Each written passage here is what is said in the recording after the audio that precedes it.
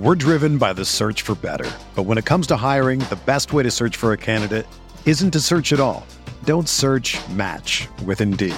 Indeed is your matching and hiring platform with over 350 million global monthly visitors, according to Indeed data, and a matching engine that helps you find quality candidates fast. Ditch the busy work. Use Indeed for scheduling, screening, and messaging so you can connect with candidates faster. Leveraging over 140 million qualifications and preferences every day, Indeed's matching engine is constantly learning from your preferences, so the more you use Indeed, the better it gets. Join more than 3.5 million businesses worldwide that use Indeed to hire great talent fast. And listeners of this show will get a $75 sponsored job credit to get your jobs more visibility at Indeed.com/Blue Wire. Just go to Indeed.com/Blue Wire right now and support our show by saying that you heard about Indeed on this podcast. That's Indeed.com/Blue Wire. Terms and conditions apply. Need to hire? You need Indeed.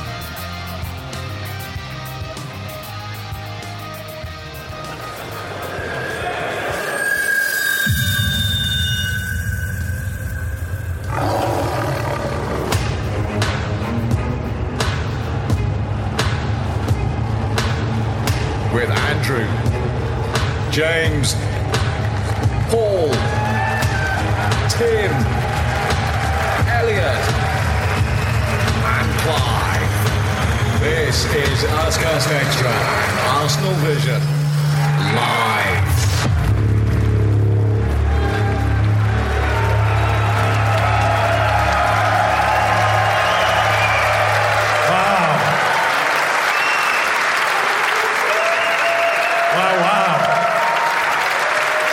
Guys.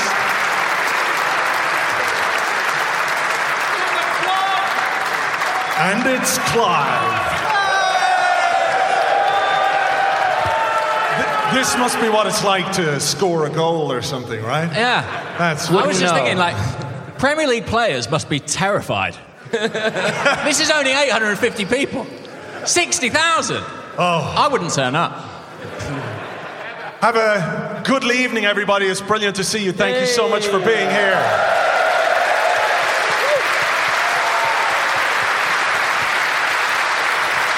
Wow. Just to set the scene for you a little bit, we've got some bits and pieces going on. In part two, we're going to do some Q&A from you guys.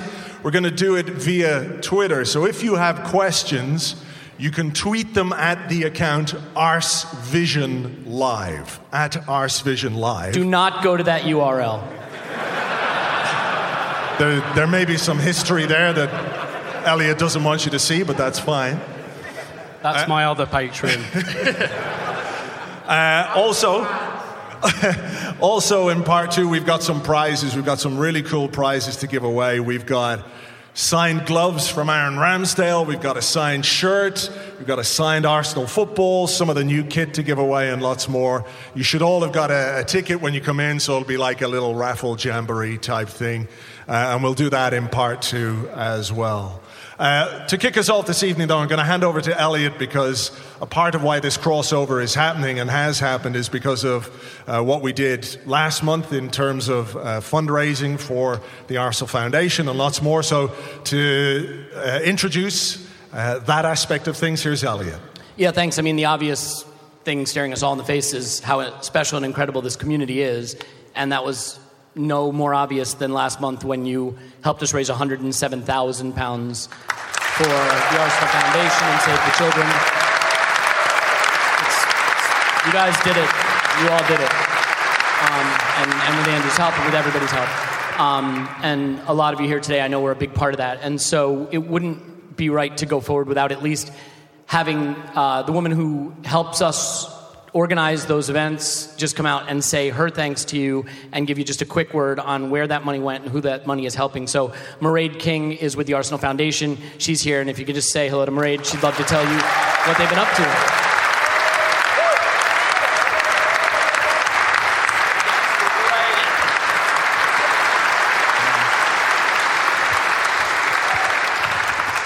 So, Mairead, it's good to see you. Great. Wow, what a big crowd. This is fantastic to see you all here this evening. So the good news is, like, not that any of us are nervous at all, but the nice thing is we can put Mairead up first. She gets all the gaffes out of the way, and then it'll be smooth sailing from there. So, Mairead, why don't you tell us a little bit about where this great effort was directed? Great. Thanks, Elliot. Well, first of all, the first thing I want to say is a huge thank you to everybody here and everybody listening from ArsenalVision podcast and also Arsecast, who helped, who donated to this appeal. I mean, it is just phenomenal. 107,000 in 1 week. You all raised that. Fantastic.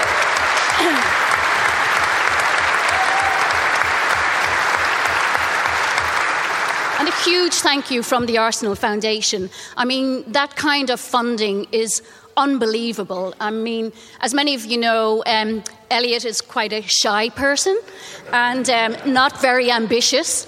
And so when he came along to me and said, we're going to set a target of 50,000, I was like, okay, let's see if we can hit that. And you guys smashed it. So congratulations. But that, to get a bit serious for a moment, that £107,000 will really impact those families that are fleeing Ukraine and other refugees around the world. And, you know, before I came here today, I was looking at all the stats. We partner with Save the Children, who are our global charity partner. They've been working in Ukraine since 2014. And they'd been working on the borders between Poland, Romania, Moldova, where families have fled.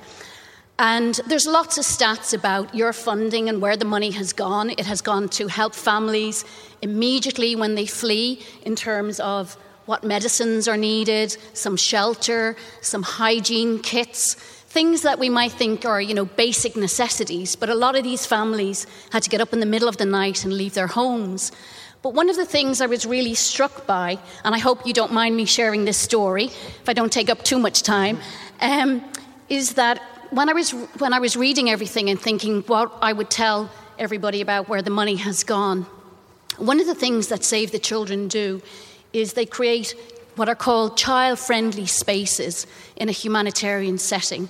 And that means when these families flee their homes, there's somewhere where children can go that's a very safe place, where they can just be children again.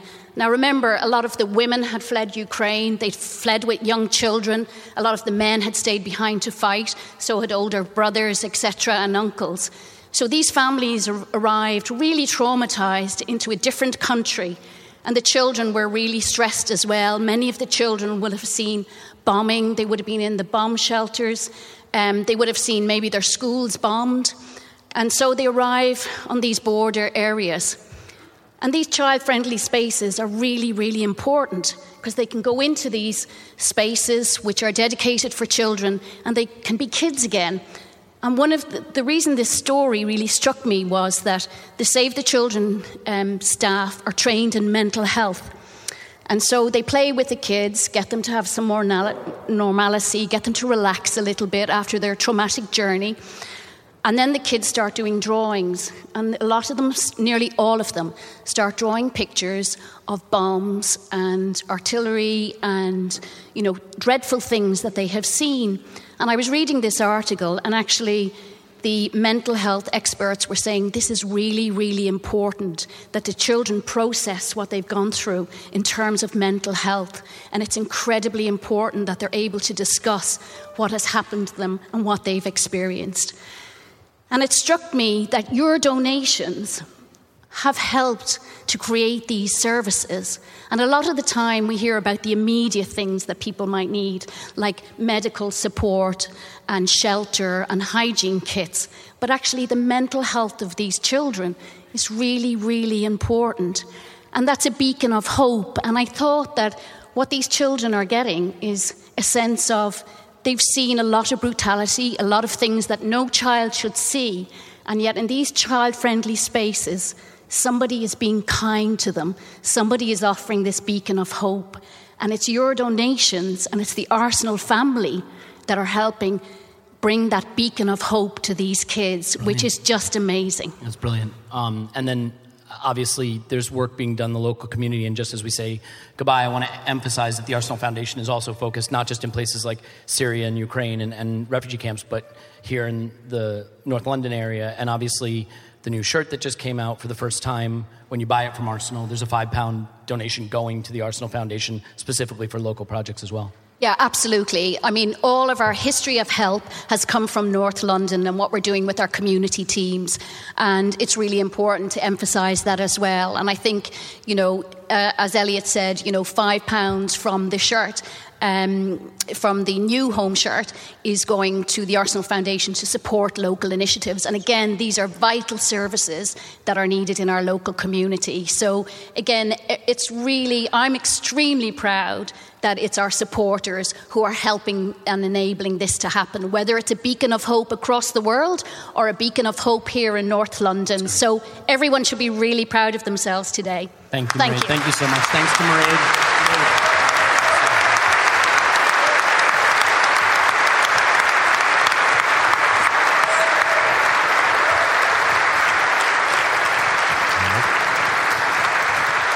It might feel like quite a big gear change to just start talking about football now, but then what are these podcasts about if not processing trauma?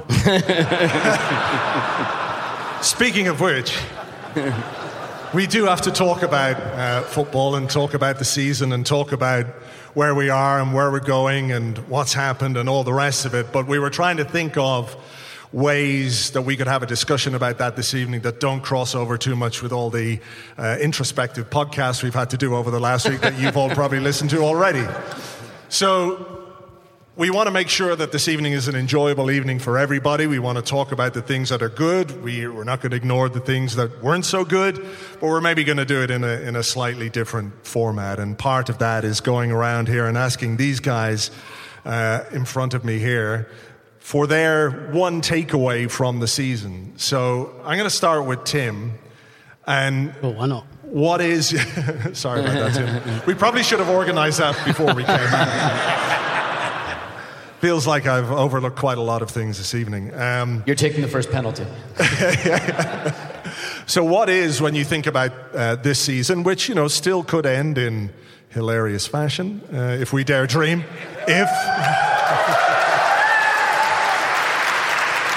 What is your takeaway from this season? Well, my first takeaway is, what is Delia's lasagna recipe? Because that might be very, very important. 3 parts poison, 1 part mince. But more seriously, I think my big takeaway from the season is that, and as we look into next season, that recruitment is key. Because when I look at, I think most people would agree there has been some improvement in Arsenal this year. Your mileage may vary on how much improvement you think there's been, but I don't necessarily think, and I hope this doesn't come across as a massive criticism of the coach, I don't think it's a massive miracle of coaching. I think what happened was Arsenal bought 6 players last year, 4 of them went straight into the starting 11 and made our starting 11 better. And I think that is obvious. That is most obviously the key. And that is going to be most obviously the key this summer, doing something like that again. So I don't think Arsenal got better this season because of magic dust or anything. It's because they spent money on players, and good players who fitted into the team and what Mikel Arteta wanted. And that's what we're going to have to do again this summer. Paul? Yeah. You all came. They love you. They really love you. 900 beautiful bastards. Don't say your normal tagline tonight, okay? Yeah, true. My big takeaway from the season, it was a season of 3 parts. And it's another season that, like, we all know the moment Smith Rowe joined the team on whatever that was, December 26th, the previous season. It punctuated that season into 2 parts. Maybe not everybody bought that, but I think most people saw a significant change. This season, for me, there are three periods. There's the period leading up to when we exile Aubameyang. We then go on a run, and that takes us through to the interlull. We come back from the interlull, and for whatever reasons, we're shot, we start losing players, and you can look at it any way you like, but for me, I can see 3 portions of the season and rationalize it down and see what's good and bad in it. And I'm looking forward to the season where we just have a season, and where you just look at the table. But we're so analytical these days. You look at the table, you look at so many other aspects of what's going on, to look through the tea leaves and to see where you're going. And we invest so much time in it that I think it's not unreasonable to say there are seasons within a season. That was quite poetic there towards the end. And I'd like to wrap up by just saying it's a little bit of a surprise for you, but you're actually at Podcastaholics Anonymous. You think you bought your tickets, but somebody sent you here. You guys listen to a podcast, and then you listen to the podcast that listens to their podcast to work out what they... You have a problem. This is an intervention. I feel like it's unfair to ask anyone to follow that now, but Clive, I'm going to ask you to do it. So what is your... Oh my God, it's Clive! Firstly, can you hear me? Can you hear me? Oh. No? Is it on? Yeah, can you hear me, yeah? So, much more simplistic, really. A lot of you go to games, I think you do, and for all of you that go, you already know the answer, right? When you go to the ground, how does it feel? How does it look? How many smiling faces are there? And for me, a football club is a collection of people and a collection of memories. And the memories this year have been so much better. You can't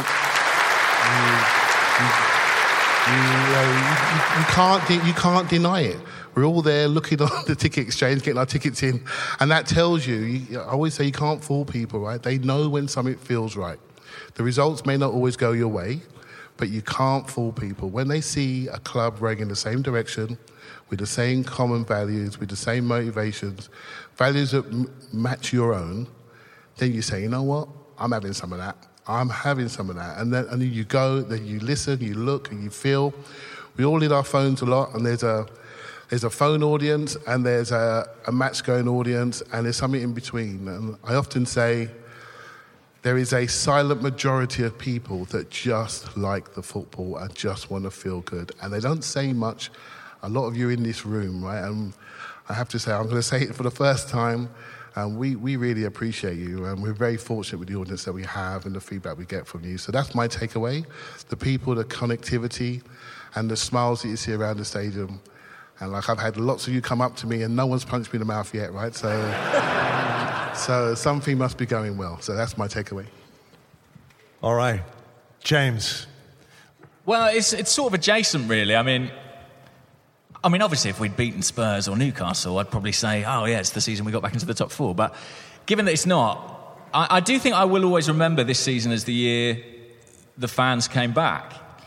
And obviously, I mean that in a literal sense, because I was sat in those empty stadiums. And if you're a journalist, you're sort of contractually obliged to say how privileged you were. But actually, it was rubbish. Like, it was rubbish. Like, sitting in these empty, hollow stadiums watching these games. And I just kept thinking, like, this isn't the game that I love. This isn't the sport, really. This isn't the theatre. This is nothing. It's sort of meaningless without fans. And so in a literal sense, the fans came back. But more than that, they came back different. They came back more engaged and more connected. And I think a lot of that is to do with lockdown. there are lots of practical reasons, season ticket holidays, the crowd's getting younger, brilliant work done by fan groups. But anyone who's been in that stadium, or indeed been to an away game this season, knows that it's different. It is different. It's more positive. It's a fantastic environment to be in. And I was in the away end at St James's on Monday, and I watched, the game go up in smoke.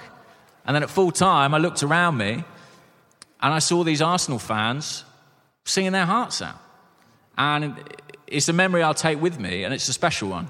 So, irrespective of results, that's how I'll remember this season.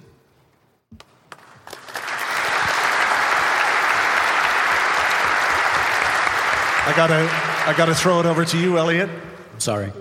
I don't think there's anything left. I'm sitting here racking my brains going, I don't know what the fuck to say. My name is Elliot Smith, and I listen to podcasts. I got to disagree with James slightly, just because I think the fans, all right, they're all right, but they keep celebrating when teams win, and that has to stop. But I don't know. So I thought I'd answer this in the form of song. No. Of course. No, karaoke last night ruined that for me. So I think that the thing that I'll take away from this season is we need to remember how fine the margins are. And I'm guilty of this, because sometimes I have takes. And we make big conclusions, but the margins are so small. Look at what we go into now. Timu Puki's hat trick tomorrow is going to get us back into the top 4. The margins are that small, though, right? It's 2 Spurs goals after the 95th minute against Leicester. It's a soft penalty given against us against Manchester City. It's Martinelli's equalizer against Brighton that would have pulled us back in that game, being ruled out because someone on a computer screen somewhere decided to draw lines in whatever way could take the goal away from us. The margins are very fine. And yet you wind up on the wrong side of those margins, and your conclusion is the team's rubbish, or the manager's rubbish, or the players are rubbish. And if all of a sudden tomorrow goes the way we hope, all of those conclusions will swing the other direction. And so I think the thing that I focus on is, can I defend logically the things we are doing as a club? Do I see a progression that makes sense to me? Because clearly mistakes were made. And clearly good things were done. Otherwise, if only good things were done, we would have won the league. And that'll surely happen next season. But my point is simply that we should try to keep in mind how fine the margins are. And so when we have very strong feelings, because let's face it, that's what Arsenal produces in all of us, that's why we're all here, ask ourselves, are we overreacting to these fine margins? And I think it is a season that when we have the chance to have some objectivity to just say, we were closer, we were better, and now more work has to be done to get those fine margins to swing further in our favor. Okay.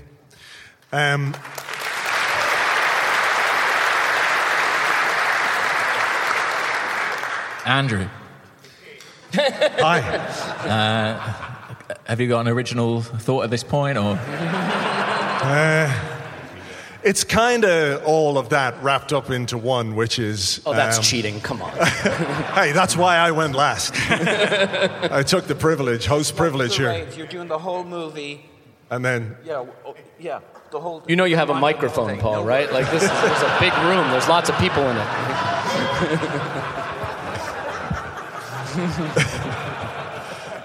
I think what I was going to say was that the sense of, or the lack of infighting in a way that has been so prevalent over the last number of years for all kinds of reasons, that being, it's not that we don't have our rows and our frustrations and our differences of opinion and all that kind of stuff, but what I've liked is that if somebody from the outside has a go, we kind of circle the wagons a bit now. And, Harry Neville. Yeah, we'll get to him, don't worry. And that element of it, that people are feeling protective of their club again, and they want to defend it, and they don't just want to join in with the mayhem that happens everywhere else. And like you guys, I've seen progression, I've seen things that have been good, some things that haven't been quite as good, unfortunately. But the fact that we are here as the Arsenal, and everything else outside of that can, you know what they can do. And I know there are some children present, so I don't want to necessarily say it out loud. But that aspect of it, I think the creation of an element of unity among the fan base and the connection between the fans and the team, which we've all seen either through the TV, and you can feel it through the TV, which tells you how strong it is. That aspect of it, I think, is the really big one for me. I still think the other answers were stronger, personally. No, I agree. I agree. Good job, Andrew. Thanks. So where do we need to go now? This is the question. What do we need to do? What are the things that we absolutely have to focus on? I'll give this to you, James. Well, I thought you meant us, the six of us then. No, yeah, well, that... not we now. I mean, the team, the club. When we're looking for next season, when we're looking to build on this platform, I mean, what's the thing that you're looking for most? Well, Tim touched on it, the importance of recruitment, and it's going to be the same this summer. It never stops, really, and the club took a kind of calculated gamble in January, really, by not recruiting. Essentially, they were saying, well, we don't want to do a short-term deal or a deal that's not our preference because we're going to prioritise our summer targets. And that's all well and good, but you have to deliver on that in the summer. And the proof will be in the pudding, as we often say. And I look forward to seeing what the club get done because, yeah, we've improved, but we were all aware we're not where we want to be, and there's some way to go, yeah. Starts with a centre forward, of course. Yeah. Yeah. I heard there's some big Mbappe news that's broken. Is that about us? Do we know if that's about us? No. Well, based on the last time we did a live podcast, if we talk about that happening, he'll end up signing for somebody else at the interval. That's okay, what I'll keep Is Unai Emery going to be our manager by the end of tonight? Oh, wow. Because I'm not up for that. But yeah, Go on, Yeah. sorry. No, I was just going to say, right, if you're a football club and you're professional people, you're having a lessons learned meeting right now, right, about what you need to learn. And there are some trends that happened this season about managing adversity, coming back from goals down, what happens when people press us into our half, how we can exit, what's our strategy then, have we got a different way of playing when people get physical with us? I mean, you guys know this stuff. And it's important you remember it. So it's not just about recruitment, it's recruitment to solve problems. I know I get serious, I can't help it, I get serious, but it's recruitment to solve problems. The problems that we see, don't forget what they are. And I know what they are. Don't forget what they are when we can't play out, we can't play through, we can't play over, we can't play around the press that's coming at us. We have to have players that have the bravery, the physicality, the agility, the speed, the carrying ability. So it's not just about recruitment, it's recruitment to solve the problems that we all know are there. And I'm hopeful the club, well, I know they are, right? They're professional. I'm just some bloke with a Hugo Boss T-shirt on, right? So, I'm hopeful. Ooh, Hugo Boss. Ooh, la-di-da. All right, sorry. You know I'm a bit of a diva, right? Can confirm. If I didn't come out last, there'd be no show, right? So basically, I'm hopeful that the club and they've seen what the problems are. I think that's the most important thing. They've looked at the horizon and said, yes, we need to solve this because this is what we're getting done for. We've lost a lot of games. If we fix that, and we all feel that, we'll stay on the bus for a little bit longer. Do you see what I mean? If they can see what we see and what we feel when we get bullied at places, which I don't like. Like, you may know that from listening to me, right? So I don't like that, and I hope we can solve that problem in our recruitment strategy. Elliot, let me ask you a question. We talk about recruitment, and that's obviously a really important part of what we got to do. And imagine for a second, I know this is a crazy idea, but imagine we don't end up in the Champions League next season. I know it's unlikely, but Here comes the negativity. What we've got to do next season doesn't change that much. It's pretty clear one way or the other what we've got to do to make the team better and everything else. But when we're looking at the work that the club is doing and has done in the transfer market, what about the outgoings? Is that an area where you think we need to push ourselves a bit further? Well, we love getting rid of players now. It's like our favorite thing. We did. But it in what January. if we got some money for them? That's what I'm saying. No. Revolutionary thinking being released here. I think one thing that people should bear in mind is that the dynamics in football have changed in the transfer market such that I remember a time when you had to be in the Champions League because you needed the money, you needed the prestige, that's how you could attract the players. But as we know, the explosion of the revenue in the Premier League and the wages that can be offered means that I don't think we have the dependency on Champions League to recruit the way we once might have. I mean, look at some of the players that are going to Premier League clubs that have no possibility of being in the Champions League. I mean, Newcastle signed Bruno Guimaraes, and I don't know where the resources are going to come from them to build their project, but we'll see. So I think we can still get the players we want. I think we can still recruit appropriately. I will say this, look. It's time to be shown that this regime, if that's a word I can use, can add the pieces that make our attack better. That's my view. There has been a little bit of a reluctance that I see, or maybe it's not a reluctance, maybe it's just where they're prioritizing. We haven't seen effective attacking recruitment particularly. I think we all like the Ozil, that's a hell of a slip. The Odegaard deal. Very George Bush of you. Topical.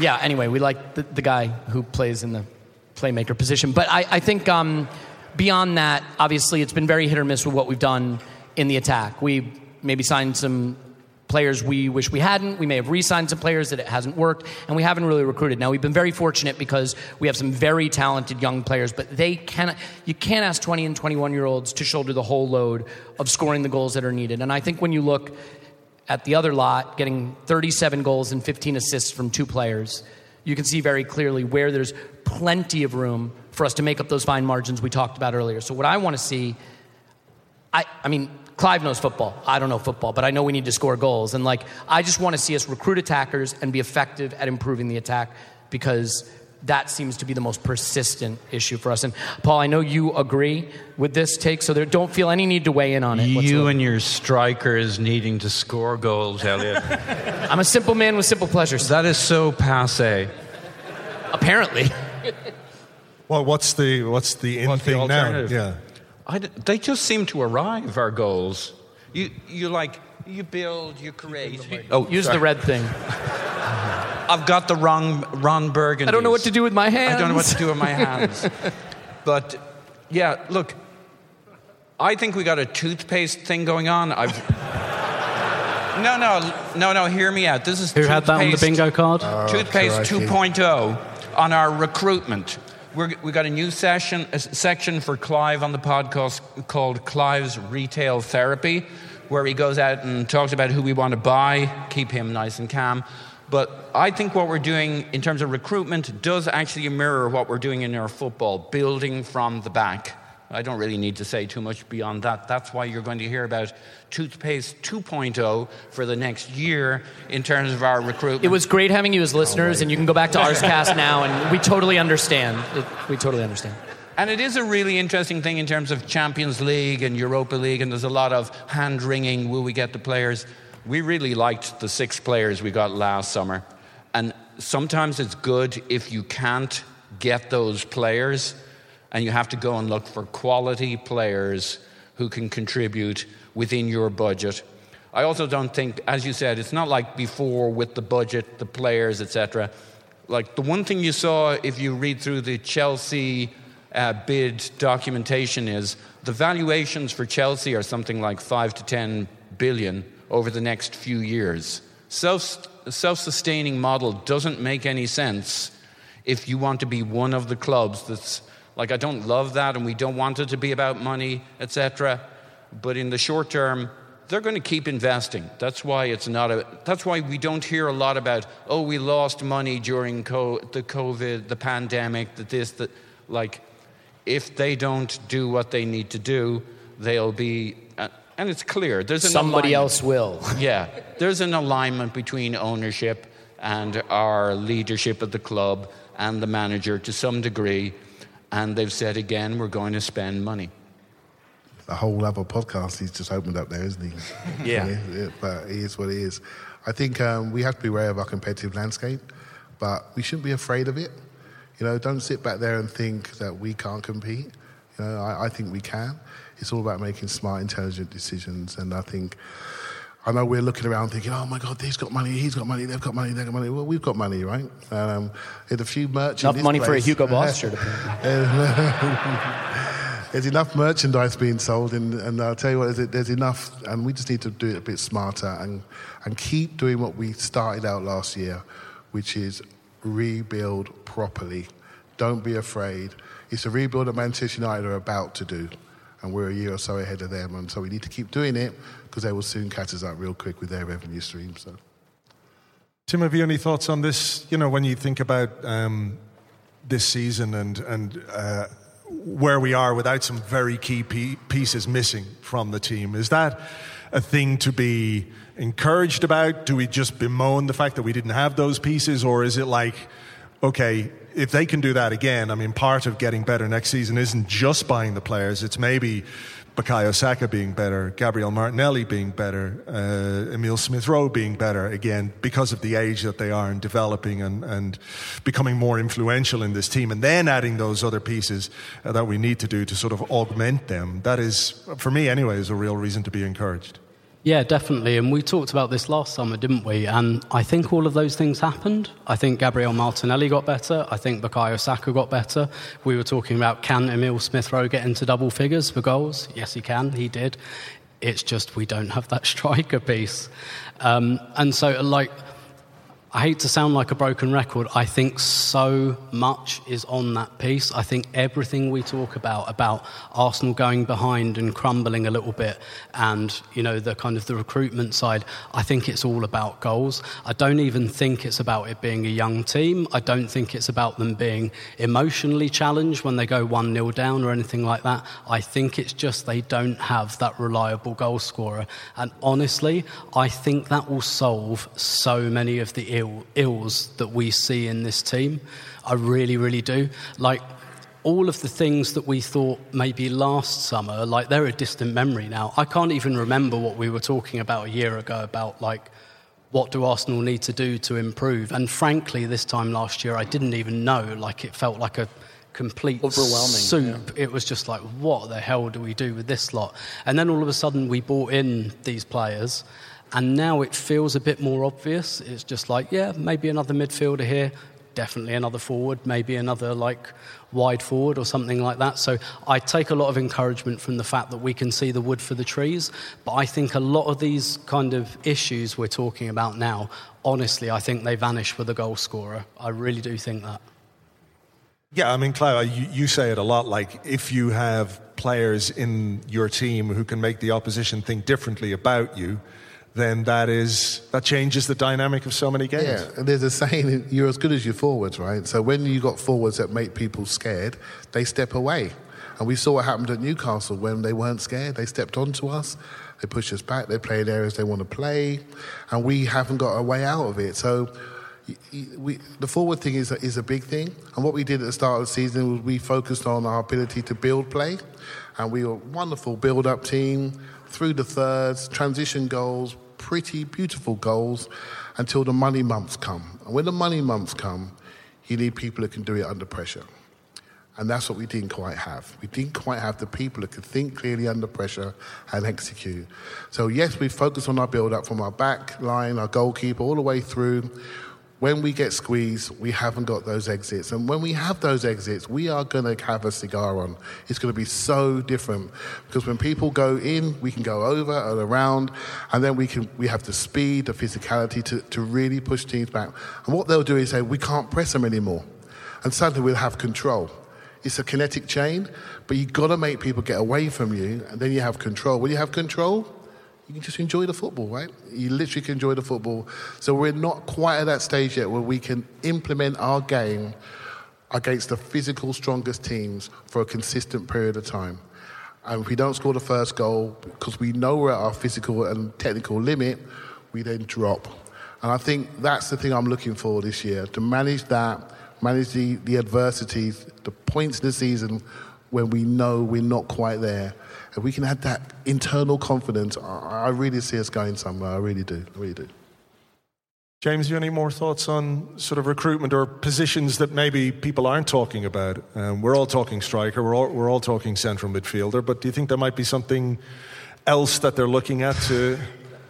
Do you have any thoughts? Yeah, no, I do. I think striker and central midfield are the big priorities, but I think they are looking at other areas.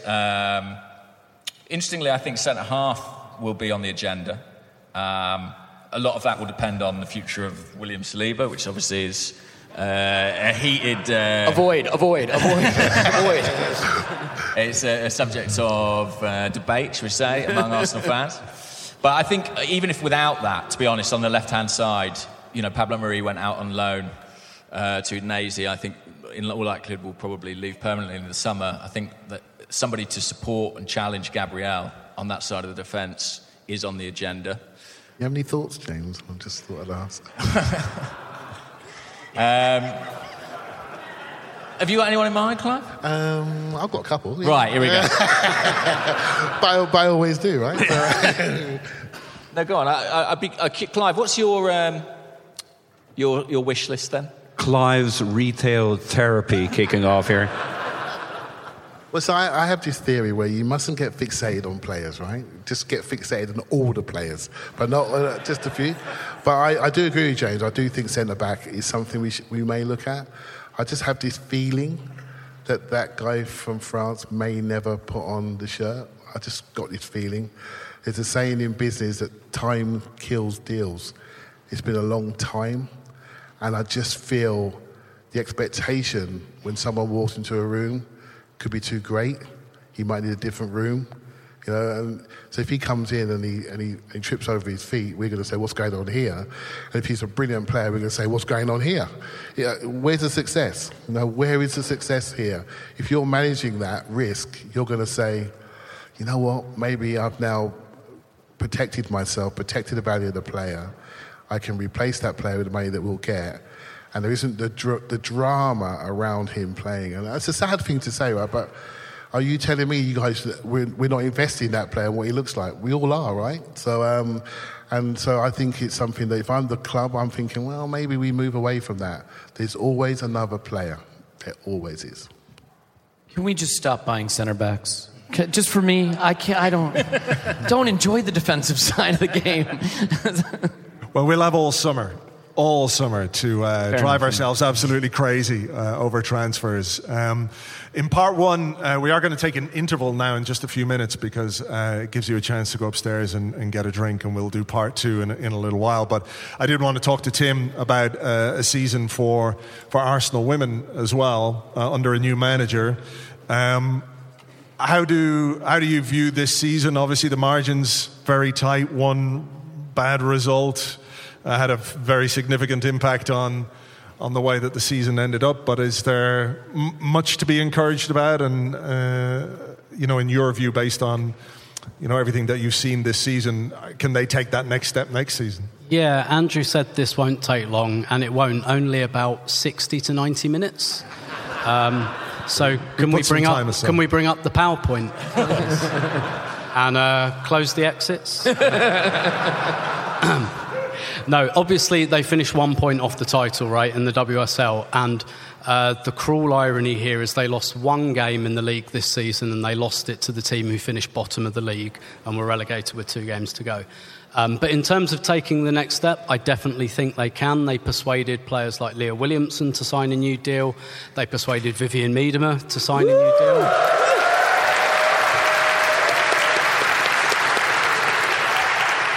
Yeah, huge news that. And for Viv as well, for her, she had to make a choice between a team like Barcelona, where you can probably win the Champions League, but she's very settled in London, loves the WSL. I think they were losing before we came on, yeah. Which might have, justified her decision even more. Don't join those losers, stay with us. But yeah, I really, really think they can. I really think they can. After a couple of seasons where things had maybe gone a little bit stale, they do feel like on a different trajectory. Completely different style of play this season. New manager in Jonas. I've loved Jonas, not just the style of play. His press conferences are brilliant. I'm going to say this, these aren't his words. I think he hates Chelsea, and I love that. That's That to me is a fantastic sign of character in a person, and I've seen it shine through him this season. It's brilliant because he says things about them and people get upset and he doesn't give a shit, and it's brilliant. But yeah, I think in a sentence they can go the full way next season. They were only 1 point off this season, but I think they really need to win a trophy of some sort next year, even if it's not the league. They haven't won a trophy in 3 years, which for Arsenal women that's a massive, massive drought for Arsenal women. So they need to kind of fix that next season, definitely. All right, well, look, we are going to take a short little break here. This is the interval. People are running off to the bar already. Look at those guys. And say charging you could go. through the midfield. So these are the people who leave before half-time in the Emirates. Gonna miss the best bit. All right, now that they're gone, we can break some transfer news here. Yeah. Make them feel like they've missed a goal or something like that. There you go. Should have brought the doorbell music as well. All right, well, look, we're going to be back here for a little while. We will come back. We've got loads in part 2. Don't forget, send your questions to the Twitter account at ArsenalVision Live. We'll pick some of your questions. We're going to do Q&A. We're going to do some of our favorite bits from the season as well in kind of quick-fire format. We'll do some more of your questions. We've got giveaways. Yeah, and just to be clear, that's not a hashtag. You just have to mention the account, and I'll see it, and we'll get the questions flowing. At ArsenalVision Live. Okay, look, we'll see you in part 2 right after this.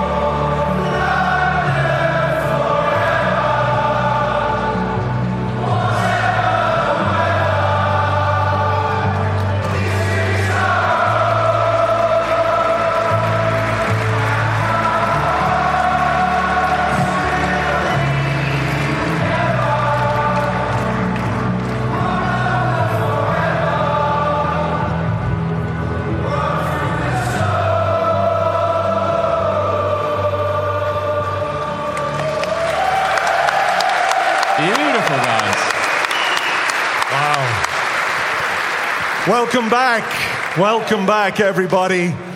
We've got a lot of stuff to do in part 2, but James, you know, part 2, traditionally, this is where we do the instant reaction to part 1. That's so right. Could I ask you for your stock Cease rising? and desist. Stock rising for me. It's got to be Clive. Guys...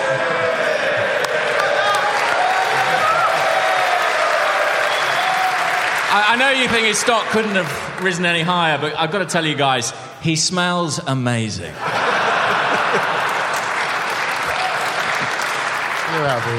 Did you see his T-shirt as well? And stock falling, I mean, it feels cruel, but at the end of the day, if you can't use a microphone...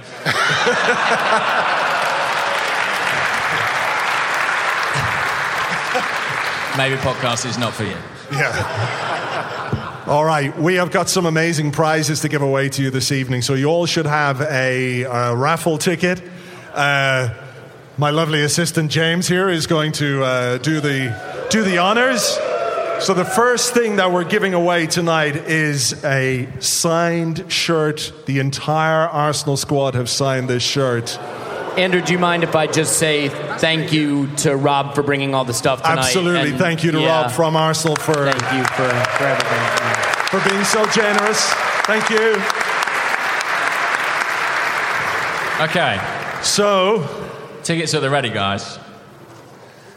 So, I'm looking for a number 388. Hey!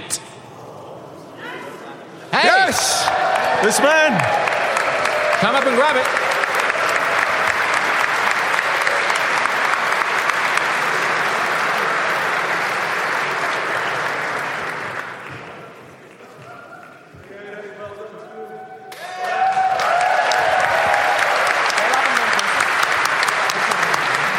And well done, Andrew, for remembering to check that guy's ticket. I would have just given it away. So anyone else, just walk up, take a chance. Honest face. All right, the next thing we have is a signed Arsenal ball. Oh. Okay. Which we could just throw in the crowd now and do like headers and... What could go wrong? Yeah. I'm looking for number 55. Ooh. Hey! Right here.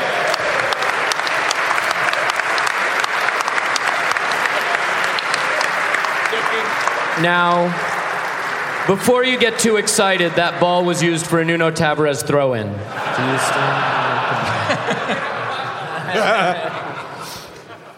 Okay, we've got some more prizes here. We have got, this is the new Arsenal shirt in a women's cut.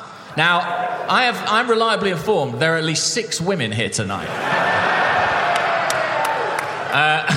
Unfortunately, we don't know what their raffle ticket numbers are. So, you know, you may have to re-gift this. Let's see how this goes. Okay, we're looking for... a number...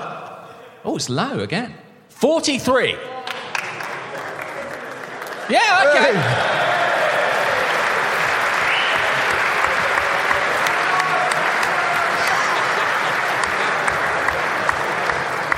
This gentleman has a beautiful figure. It may well fit. Okay. He just said, my wife will be so happy. There we go.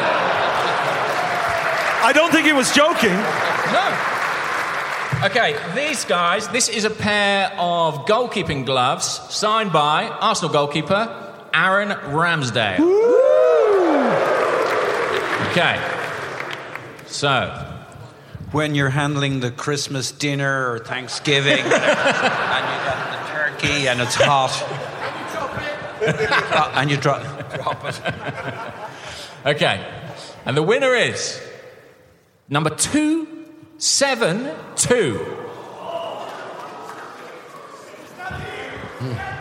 272, are you out 272. there? 272. We're going to give you about 10 seconds. Hey! Oh, my goodness. Oh, my God. Oh, they're a long way away. Stay there. It'll take you about 10 minutes to get down. Yeah, come and get it at the end. We'll figure it out afterwards. Congratulations. Congratulations.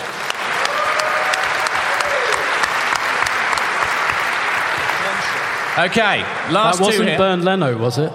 Huh? That wasn't Bernd Leno, was it? That won those? Awkward. Last two. These are both men's home shirts, the new shirts for next season. Okay, brand new. Brand new. So, 2 winners. We're looking for 511. Why do you keep making that noise? Why do you think you were going to win? He's number 5 every time he's you number say 5, and I keep starting it with 5. 511. You're not going to like the next ticket either. Do we have 511 anywhere?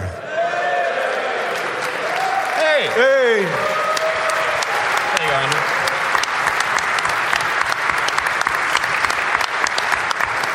You see, that's what a winner looks like. Okay. And the final winner, men's home shirt, Number 5.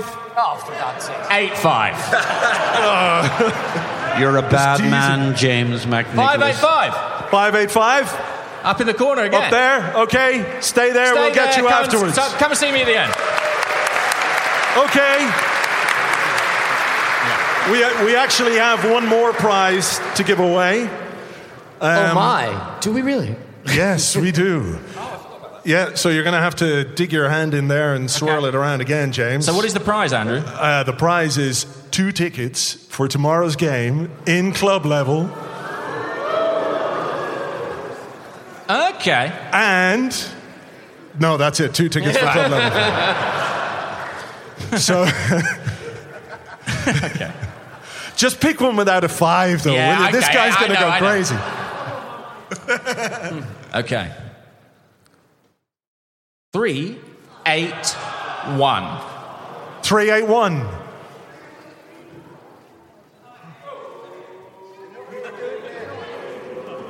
Three, 8, 1.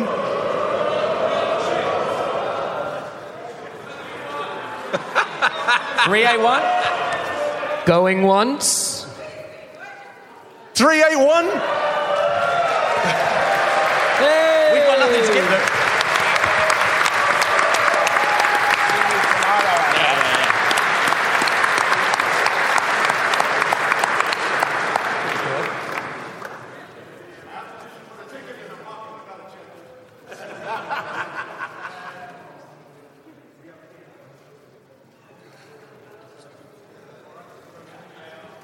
Seems to have gone off without a hitch. Great.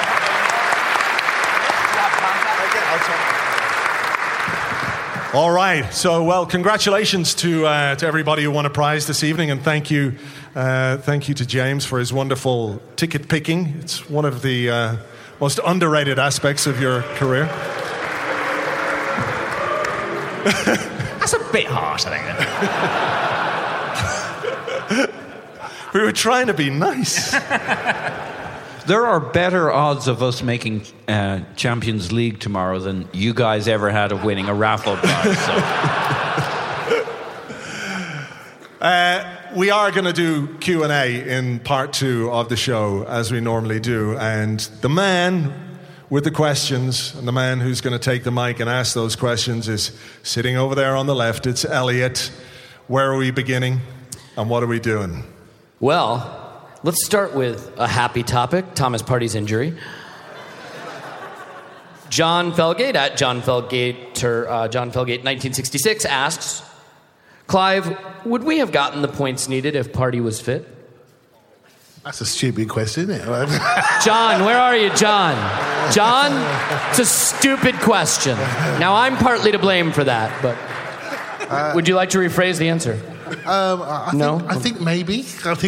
I think, well, he's an interesting signing, isn't he? I think when he came in, we had many debates on the podcast about his value and his cost, etc. But for me, he's the type of player that we need to progress the ball. And I think we've missed him. We've noticed it recently, more so than when he first went out, because El Neni did a decent job. But when it comes to the crunch, when it comes to the big boys, you need your men out there, right? And he's a man that makes people step back, and I think we've missed him. I think other teams know it and they squeeze on, and I think he's a major miss.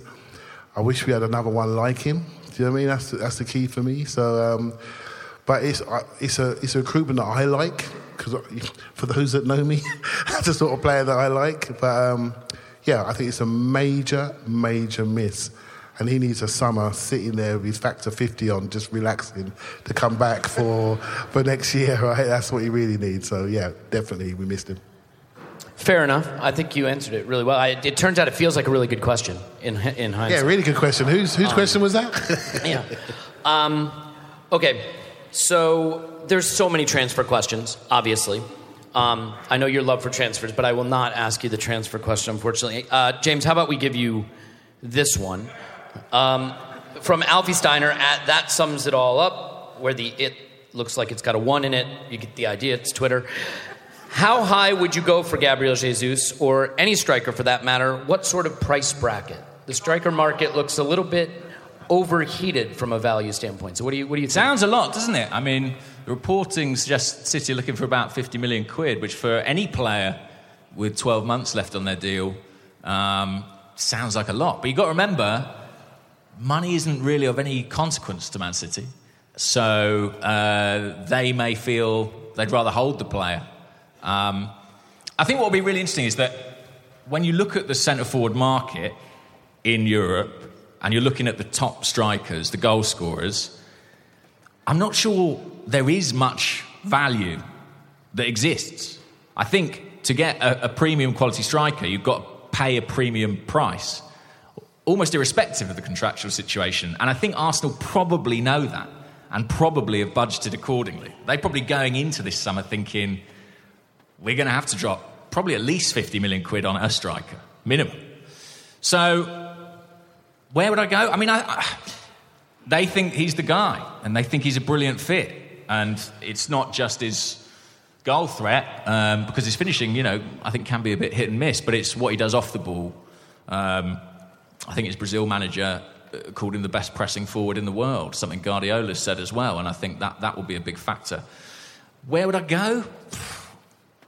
I mean, I feel like if you get it into sort of 30 million quid, that feels all right to me. But 50, it does sound steep, even with all that context. So, yeah, I think anything above 40, I'd be really thinking City have really had us over a barrel there. But does it really matter if he's the player that they want and they think he's a great fit? Yeah, and this Arsenal had a similar situation, again, without the contractual position, but with Ben White, where he was the player they wanted, and Brighton said he's 50 million quid, and Arsenal went in 3 or 4 times below that price, and when it came to it, they bit the bullet. They bit the bullet to a certain extent on Ramsdale. They paid big ticket prices for these players. And to a certain extent, Arsenal have shown their hand as well, that they're prepared to do that. So I think it will be a difficult negotiation with City, and it wouldn't surprise me if it happens, if it does come with a really high ticket value. Can I just say, when Arsenal sign Brazilian players, the going's quite good for me, so I think that Arsenal should go to whatever it takes to get this player. Fair enough. Seems as good a reason as any. Yeah. That's the smart recruitment we're looking for, yeah. Exactly. Andrew, I'll fire a question your way if you're okay with that. Sure. Any concerns over reports of Saka's new contract containing a release clause, and just generally the fact that this is probably the summer that contract will be in the spotlight? So do you have any concerns about getting that done, or where the future may go there? It depends how big the release clause is. If it's absolutely massive, then that gives you a little bit of security, doesn't it? But he's obviously the star with 2 years left on his deal.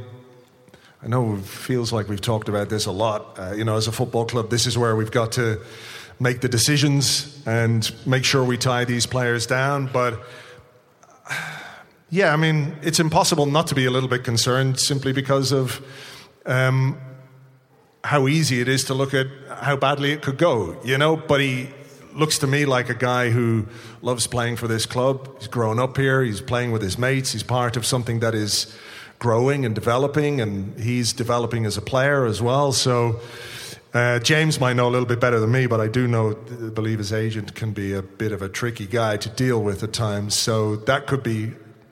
Nothing on there? Oh, shame. The mic went out. Bad luck, James. But yeah, look, if we got him tied down to a new deal, I think it would be a huge thing for the football club. And if it comes with a big release clause, if that's what we have to do to get him tied down, then I guess that's just part and parcel of the way football works these days. Tim, let me just ask you, following on from that, can a player be so big that a club can't afford to lose them, just in terms of what they mean to the fans, their connection to the Project TM? The idea that, there's some theory out there that every player has a price, and that if that price is offered, you should take it. But do you think it's possible that a player like Saka, in this instance, can mean so much to a club in a moment that there really isn't a compensation for that player that makes it worth moving them on? That's quite an interesting question in light of the Kylian Mbappe news that's coming out. Yeah, that's right. Sorry, Julien. Or maybe not, actually, considering your allegiances. But probably for Arsenal, to be honest, probably not, because in Clive's words, there are always other players out there. I really, really think we should be able to get Saka to this contract, you know. If he was 25 or 26, then, you know, there may be like a big part that you think's okay if you go to Manchester City or someone like that. But, you know, when he's, is he 20, 21? Kind of, we should be able to get him to this contract. I think you're right in terms of the release clause. I'm sure there'll be a release clause in there. It just depends what size it is and whether that's palatable to us, not just now, but in terms of the player he could be in 2 or 3 years, because there might be a price that looks good now, but, you know, 24-year-old Saka might look like quite a different player. I mean, to be honest, no, because I've seen us sell big players in the past and survive, quite frankly. Maybe not thrive, but survive. So I don't think there is a player that you can just draw the line under and say there is no price for which we can sell them. Live? Yeah, I can't keep your mouth shut, right? So I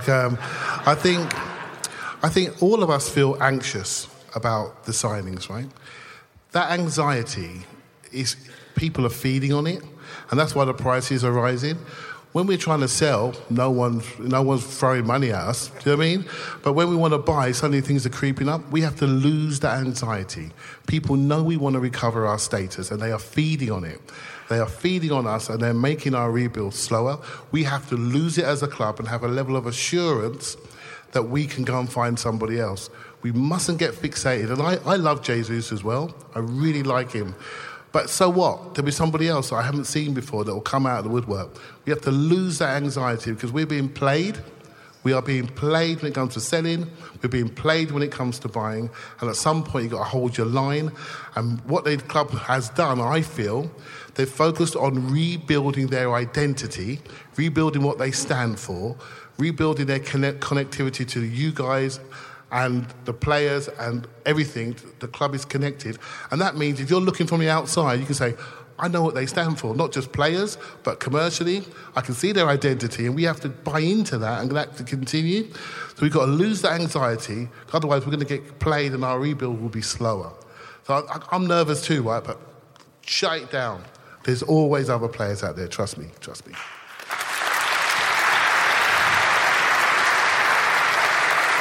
I got to say, I think if you come out of your shell, you could really analyze the game. I think you may have a future in that. Yeah.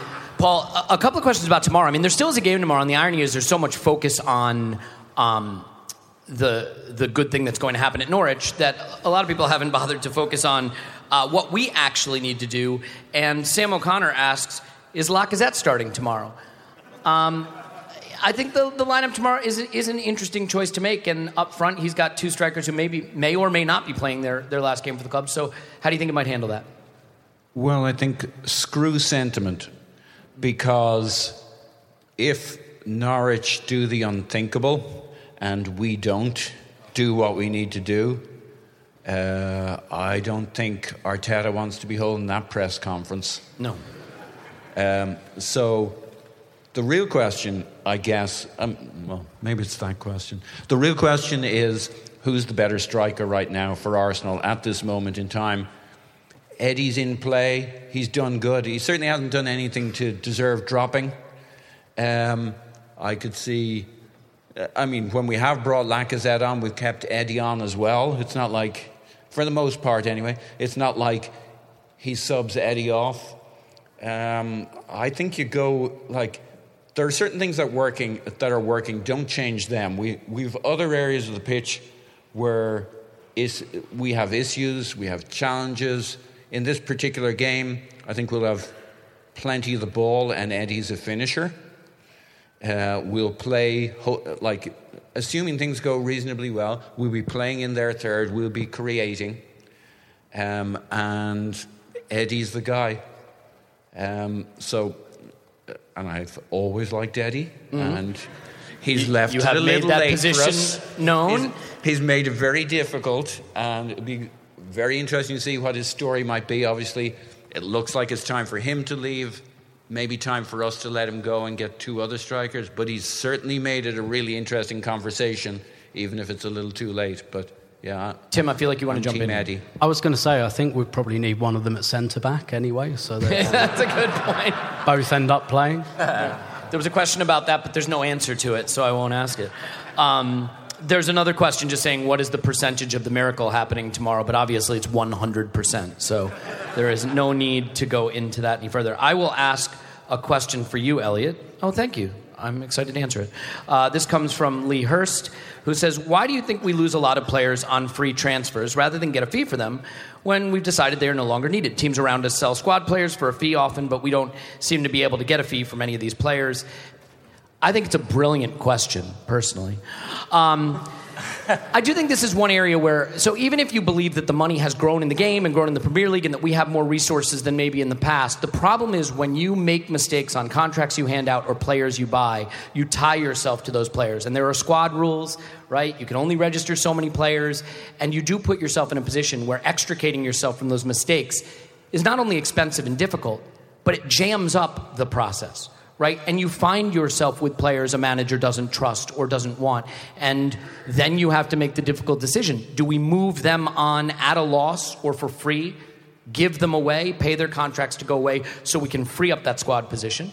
Well, you can do that for a while, but eventually the resources will catch up with you, right? And if you're making those decisions a lot, someone is going to come back to you and say, hey, I noticed a lot of the players you signed and bought are players you don't actually want and are leaving for free. Like, why is that happening? So while I think an over-fixation on resources can be a mistake, because we have plenty of them and we saw how much we spent last summer, I do think we need to be a little sharper in thinking about how much we spend on which players, on what contracts, recognizing that if you aren't, you wind up with a player you maybe would like not to have any longer, which means you can't go get a player that makes you a little better in the process. Andrew, you're nodding, which I assume means you have a different view on this. No. I was just thinking about what you said before the podcast about, the whole 3-minute monologue thing. It was great. That was like 2:25 at the most. Touche. And that question came from @Yankee Gunner? Yeah.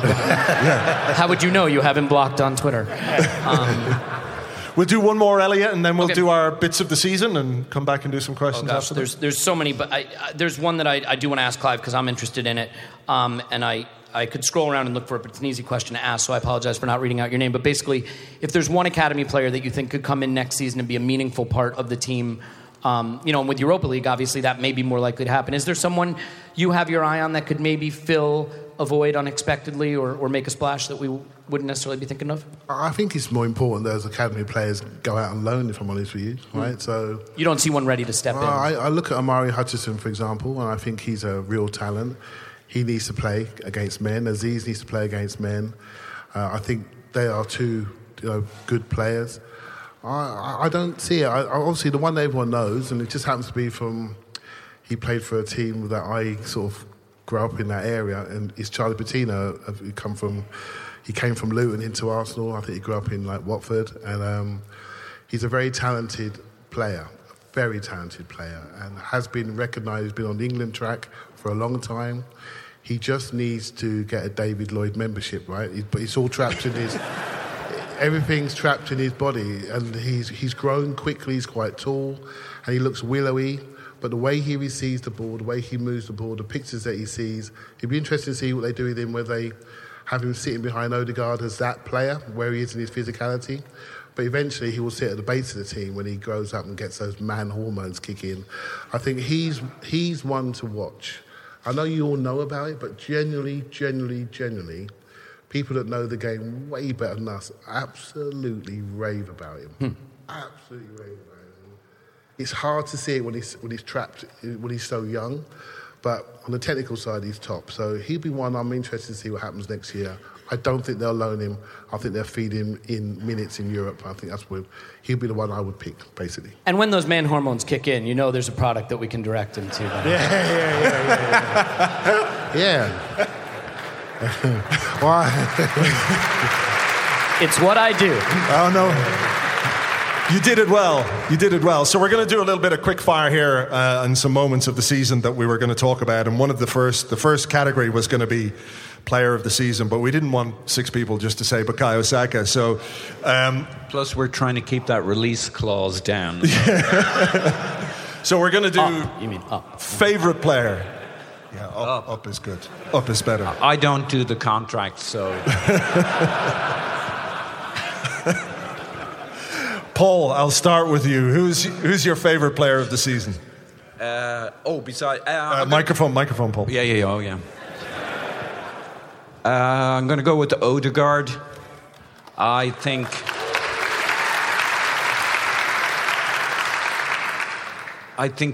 many people are still trying to work. Like, I think everybody's worked out he's really good when he's good. The question is, when he's not good, is that him? Is it the team? I think he's always good. I think he always shows. It's just we're not the team all the time he needs around him to show his stuff. His vision of the game, his pictures. Like, you see players who scan when they're in possession. He scans when he's out of possession. He scans when he's pressing, defending. He's basically Arteta in the attacking third of the team. Maybe Ben White in the defensive side. Maybe Partey and Xhaka share that understanding of what we're supposed to be doing in the middle of the pitch. Just going to pick all the players.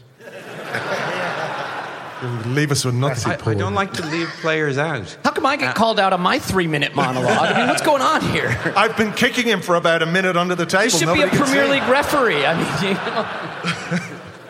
Anyway, Odegaard is the shiznits. Succinctly stated. Elliot, who's your player of the season? Mine? Yeah. Oh, this is the redemption moment I've been waiting for. I'm so excited. I'm going to pick Thomas Partey. Hey. Yeah. I look at it this way. There was one period of the season where I think we played the kind of football that really inspired me to believe we could be on the right path to something special. And it was when he really took over in that lone central midfield role in the 4-3-3. I thought he was brilliant, and I don't think we've ever looked that good when he wasn't at his dominant best, and I don't think we've ever looked as good since he was out of the team. So for me, the football I loved this season was led by Thomas Partey, which is why I was probably one of the biggest cheerleaders for that signing from the start. Yeah. We're all aware of that. Thank you. Right, Clive? Yeah.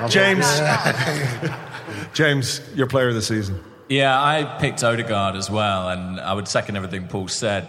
Just, I spoke about the fans being back in the stadium, and he's one of those players who he elicits a certain type of response from supporters. There have been moments where you've had gasps, but you've also had that kind of smug ripple through 60,000 people of oh, this guy's good. And I've been one of them. And so, yeah, he's been a pleasure to watch. All right, Clive. I'm going to pick someone slightly offbeat, and I think if you think about what we've done this year, it's been about how we've built up from the back and how we've moved our team forward, right? And the major defensive signing has been Ben White, and I don't think we play in the areas we want to play if it's not for him. So Odegaard doesn't get the ball if it's not for him. I think everything starts with him. And what I like about him, although he looks like a Love Island contestant, right? But he doesn't play like one. He really doesn't play like one. I didn't realise how obvious that sounded.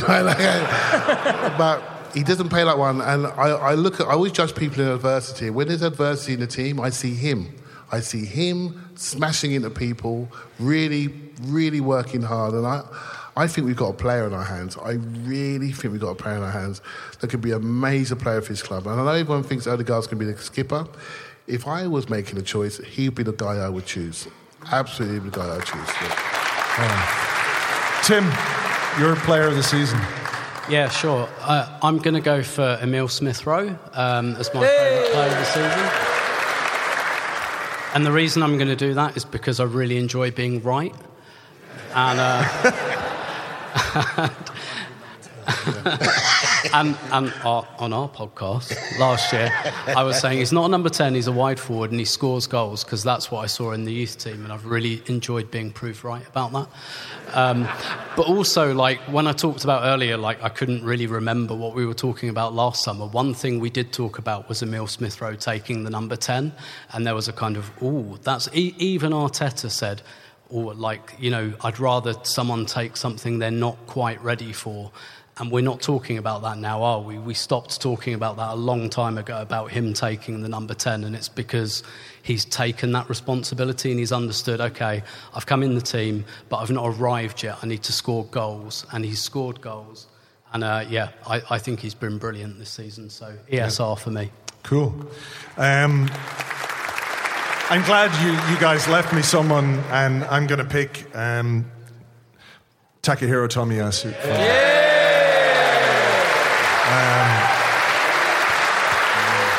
Darn, I wish I'd picked that one. That one was popular. Well, you nearly did. You picked almost everyone else, so it's fine.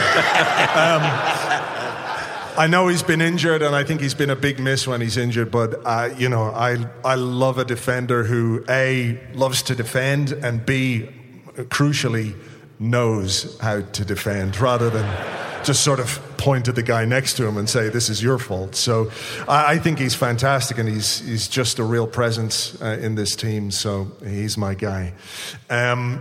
Goal of the season. Elliot, I know you really, really love this particular one. Yeah, it's my favorite because I have no memory for memories. But I am going to pick one that wasn't a big goal, but was a goal I just enjoyed. It involved your player of the season, Tomiyasu, lifting the ball over defender to Martinelli on the right-hand side, volleying past keeper in... Sorry, I'm going to say it. A Newcastle game. I just thought picturesque. It was a picturesque goal from a player that I have a lot of affection for. James, your goal of the season. I was trying to come up with something a bit different and just a bit niche, but I loved Emile Smith-Rowe's goal against Chelsea. The lawn bowls shot into the far corner. It was just sort of like aesthetically beautiful, really. So, yeah, I picked that. Clive? Again, I think I feel a bit weird, right? But the moment for me, the goal that made me feel exhilarated was Saka's against Man City at home, right? The reason why, at that period, we were playing football that I never thought we could ever play. And that was like a crowning moment. He just swept it in. It's like, is this really happening? And then Granit Xhaka arrived and it wasn't happening. But I felt that moment that goal was beautifully created. It was a style we play, and it represented our ceiling, where we could be if everything's right. So hold on to that moment, because we're gonna have that again. Trust me, that's my goal. Paul? So there's the first Southampton game. I think it was like December 11th or something like that. We beat them 3-0. We'd played well up to this point, but in bursts in other games, 10 minutes, 15 minutes. And we score our first goal in that one is Ramsdale almost gets caught, which pulls them in. And we played up our right-hand side through Partey, Tomiyasu, Odegaard, I think, and then Saka sweeps it in to Lacazette, who buries it in the net. And it's nice to mention one Lacazette goal get it on record. The one. Yeah. Yes, and it was back to front. It's kind of how we thought we might score great goals. And for me, it was almost a bookmark for when we started playing the good football a lot, game in, game out. Yeah, good one. Mine is, I like the Martinelli goal against Watford with the quick throw in and the one touch Odegaard thing, Lacazette layoff, Martinelli in the top corner. And part of the reason I really like it is because Mikel Arteta was way out of his technical area. And I imagine that Richard Keys hated it. So I think that's what does that one for me. Tim? Yeah, my goal of the season is actually Katie McCabe against Aston Villa at Villa Park. For those who haven't seen it, a 40-yard lob that landed so perfectly it hit like the little bit of piping that holds the net down, and the ball jumped straight back out. But the other reason I'm choosing it is because I know Katie a bit, and if I don't choose it, she will punch me, and it will hurt. So Katie McCabe. All right.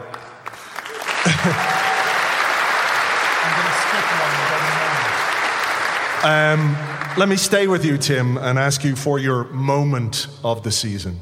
Yeah, sure. Same venue, actually, Villa Park. The final whistle when the men's team this time beat Aston Villa 1-0 back in March. And the reason I've chosen that is because all season we've all felt this kind of connection building with the team and with the players, and we like the players again and things like that.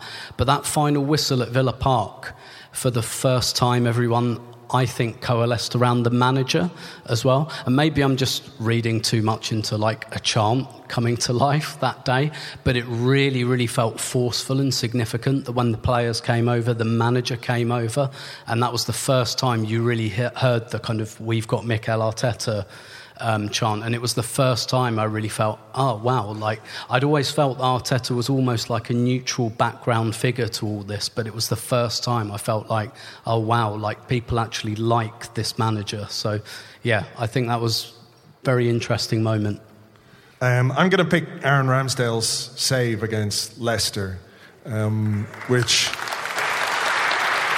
again, I think beyond being just an amazing piece of athleticism and a brilliant save, and it really annoyed Jamie Vardy and Brendan Rodgers. That game, that 2-0 win over Leicester after a relatively difficult start to the season felt like something more, and that save was part of it. That save was part of this connection that has been growing all season, but it felt really tangible for the first time then. So, Clive, what have you got as a moment of the season? Yeah, it's a bit of a connection thing as well. The one for me was Wolves at home when Lacazette scored. I tell you, for those who were there, that was a moment you won't forget. I don't know why. It's just the Wolves at home, right? But we came back, scored 2 quick goals, and you felt everybody so invested in getting that second goal, that first goal, and making sure we didn't lose. And there was lots of hugging the strangers, lots and lots. And there was singing in the club level, I will tell you. I was singing in the club level. You never see that, trust me. So yeah, that was my moment of the season. All right, Paul, what's your moment of the season?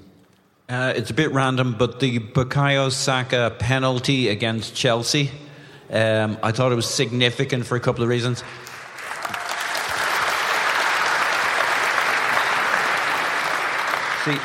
Go ahead. Yeah, they clap for my things too sometimes. Yeah, why don't you say you like puppies and kittens next? You'll get a clap for that too. So, as Pilaqueta is pissed and he starts making those really annoying faces, he's the most annoying person in football and I hate him, so that was good.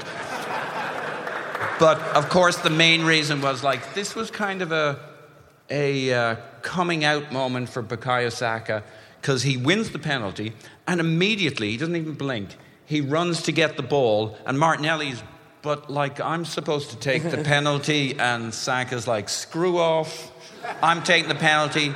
He buries it. He gets a penalty the next game, I think, against United. He buries that to the other side. And he's saying, I am unruffled. I am the man. I think he's a really good shot at being an England captain whenever that Harry Kane's ankles finally snap. And I think Gareth Southgate loves him and will continue to love him, and despite all of that talent that England has in the front area, I think he knows what he's got in Saka. I thought that was a huge mental moment. He knew what he wanted to do. Can I just say, someone took a video of me in Stamford Bridge when that penalty went in, and if it ever got outside like my private WhatsApp groups, my career would be over. You've seen it. James. What is it? Is it match or moment? Moment. I skipped match because I felt like it's just going. Because we're rambling. You can just say it. You skipped it because we're rambling. By the way, Clive said everyone who was at the Wolves game will remember it. I wasn't at the Wolves game, but I will always remember it because that was when, during a show, a man walked on stage, leant into my ear, and said, Arsenal 2-1, Lacazette 95th minute winner. So thank you to that guy, wherever he is. My moment is actually Wolves away, ground out the win with the 10 men. But my particular experience of it was that I was in the away end in front of a box full of, the angriest Wolves fans you've ever seen. And it was sensational, to be honest, watching the Arsenal fans turn around and give them some not very kind gestures. And seeing this man go, honestly, the deepest, darkest red you have ever seen. This Wolves fan turned bright Arsenal red, and it was hysterical. So yeah, that was my highlight of the season. All right, it's good. I mean, we haven't had enough enjoying the misery of others throughout this night. So let's get to our villain of the season. I don't get a moment? Oh, you do get a moment. I'm very sorry. Well, it's good because I pivoted last minute since he picked the one I was going to pick. So I just want to say, and it's somewhat self-serving, that my moment of the season is this, right now. Oh, you showman. And just 30 seconds on that is just that. First of all, I can't express how surreal it is to be here, for you all to be here, to be sharing the stage with someone I wouldn't be doing this with if it weren't for what you've written and recorded all these years. And so this is going, not just moment of the season, a moment of my life, and you're all a part of that, whether you meant to be or not, or you're here for Andrew and James, but so yeah, this is one that I'll remember forever, and the fact that everyone still came despite maybe the football not being exactly where we hoped it would be right now just shows there's a lot more to all of us than what happens in the 90 minutes, so thank you.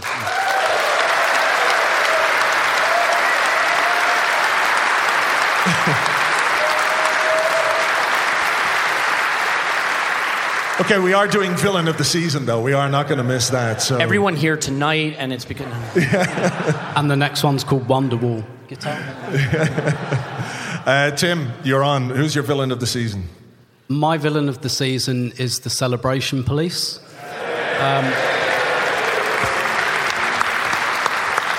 Don't celebrate that too much, please. All of the, generally, I'm quite good at ignoring, idiots on the internet, I think. But, the reason I can't ignore this is because I think it genuinely poisons the discourse. And I think every single person who's they're celebrating like they won the World Cup, all of those people can just fuck all the way off.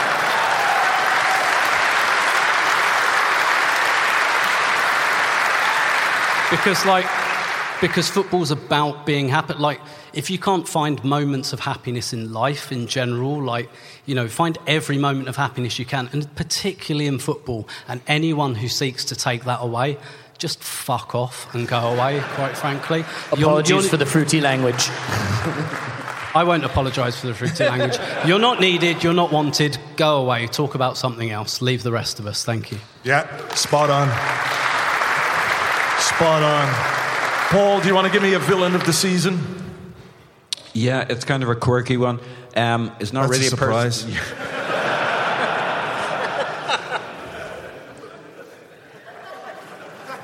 All right. It's that psychological state that happens after we lost the first 3 games of the season, and this thing we humans do. We all do it. This rush to judgment, a final decision. There's 35 games to go, and it's not just at Arsenal. It's just it's the human thing that we got to have an answer. We got to have a decision now. We just brought in 6 young players to play for this manager. We're just developing our style of football, and we've got to find a way to keep the door open to possibilities, because that's the absolutely amazing thing about sport, about football, and it bleeds into life in general. The possibilities that things can be turned around, and what happened after that I think was kind of beautiful given how low it got, and we hadn't even got most of our players in at that point, but it is just the way we are. We need to protect ourselves with this final moment and a decision 3 games into the season. All right, good one. Clive, have you got a villain? Are you too nice to have a villain?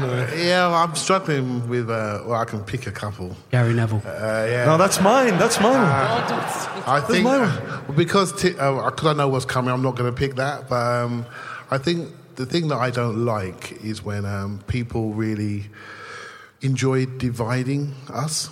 Do you know what I mean? And that's the thing that bothers me. People in our world, on the online world, really enjoy division, really enjoy negativity, and I don't, right? It doesn't mean that you can't critique, doesn't mean you can't see things, doesn't mean you can't see when people are standing in the wrong place, like our right back, for example, standing in the wrong place. Doesn't mean I can't say that, But there are people that literally live off the fact when things go wrong, and I don't think that's what football's about. I generally don't. I think you should be looking for a solution for it to go right.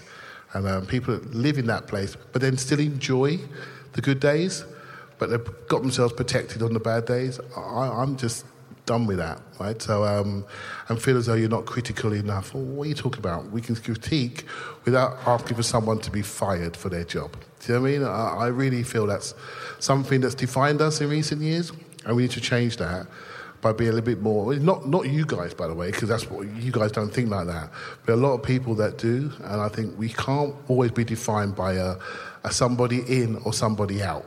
I think that needs to stop. So. Cool. Before someone else says Gary Neville, I'm just going to have to say Gary Neville. I think I had my doubts when Arsenal signed a load of young players last summer and he couldn't figure out what the plan was. Like, did someone need to wear a T-shirt or, I don't know, take an ad out in the Times? And he's reminded me of just how annoying he was as a footballer as well. And I kind of like that. I enjoy that. I'm trying to enjoy football more, and part of enjoying football is just not liking some people, and he's right up there, so. And someone who voluntarily has that facial hair is not to be trusted or listened to. James. Sorry, we should have said Paul's gone to get changed for the dance finale. Something to look forward to there. But he's still trying to give his answer from back there. Well, I had last pick, and so this is such low-hanging fruit. But it's Piers Morgan.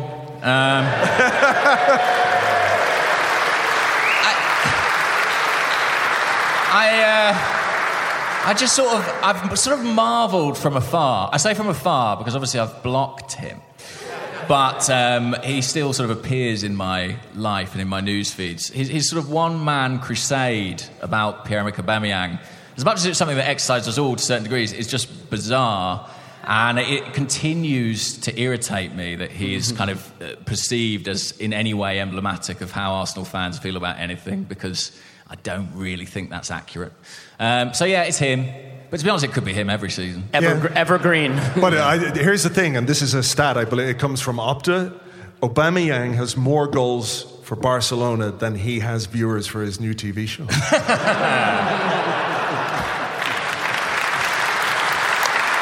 Nailed it. We've got one more villain of the season from Elliot. Yeah, I promise I'm not just trying to do crowd-pleasing stuff, but it's the referees this season for me.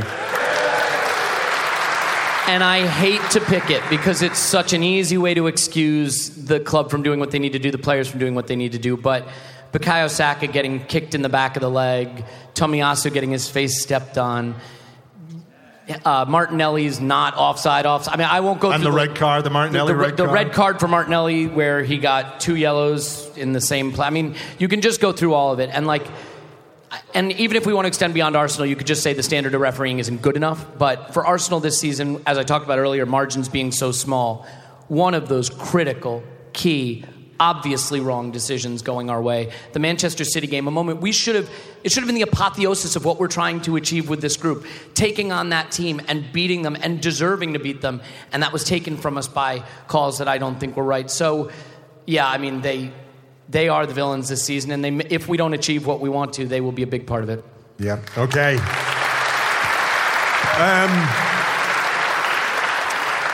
We've kind of gone over time here a little bit, so we're going to have to wrap this up, but I just want to say to all of you here tonight, it's amazing to be in this incredible venue in North London with all of you guys, Arsenal fans and ArsenalVision fans and Arsblog fans alike, and we, I'm sure I speak for all these guys, hugely appreciate you and the fact that you listen and you download and you support what we do, and we hope you've had a really good night tonight.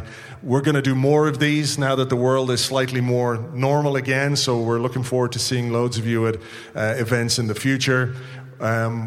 We'll keep everything crossed tomorrow for the miracle at Carrow Road.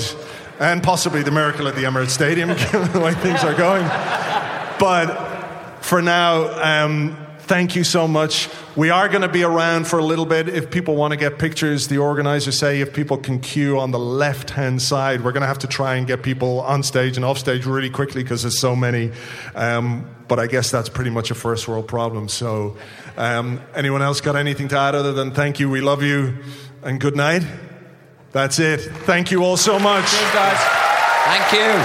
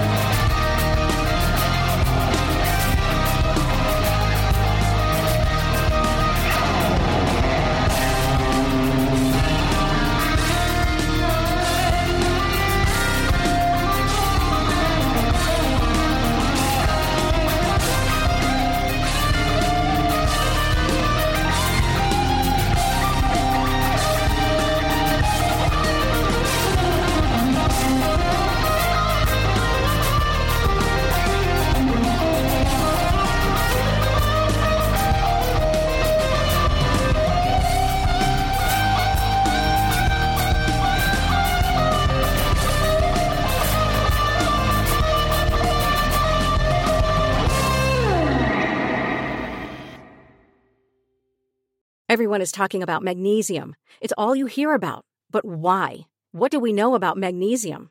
Well, magnesium is the number one mineral that 75% of Americans are deficient in. If you are a woman over 35, magnesium will help you rediscover balance, energy, and vitality. Magnesium supports more than 300 enzymatic reactions in your body, including those involved in hormonal balance. From functional medicine doctors to mental well-being and female hormone experts, we all know that magnesium is the one mineral to improve all aspects of well-being and health. But which one? Magnesium Breakthrough from Bioptimizers, the trusted choice recommended by leading experts with 7 best-absorbed forms of magnesium to ensure your body receives the support it needs for overall well-being. Go to bioptimizers.com/balance today and use code BALANCE10 for 10% off. Support your journey to wellness at bioptimizers.com/balance. Magnesium Breakthrough from Bioptimizers, your foundation to optimal health and vitality.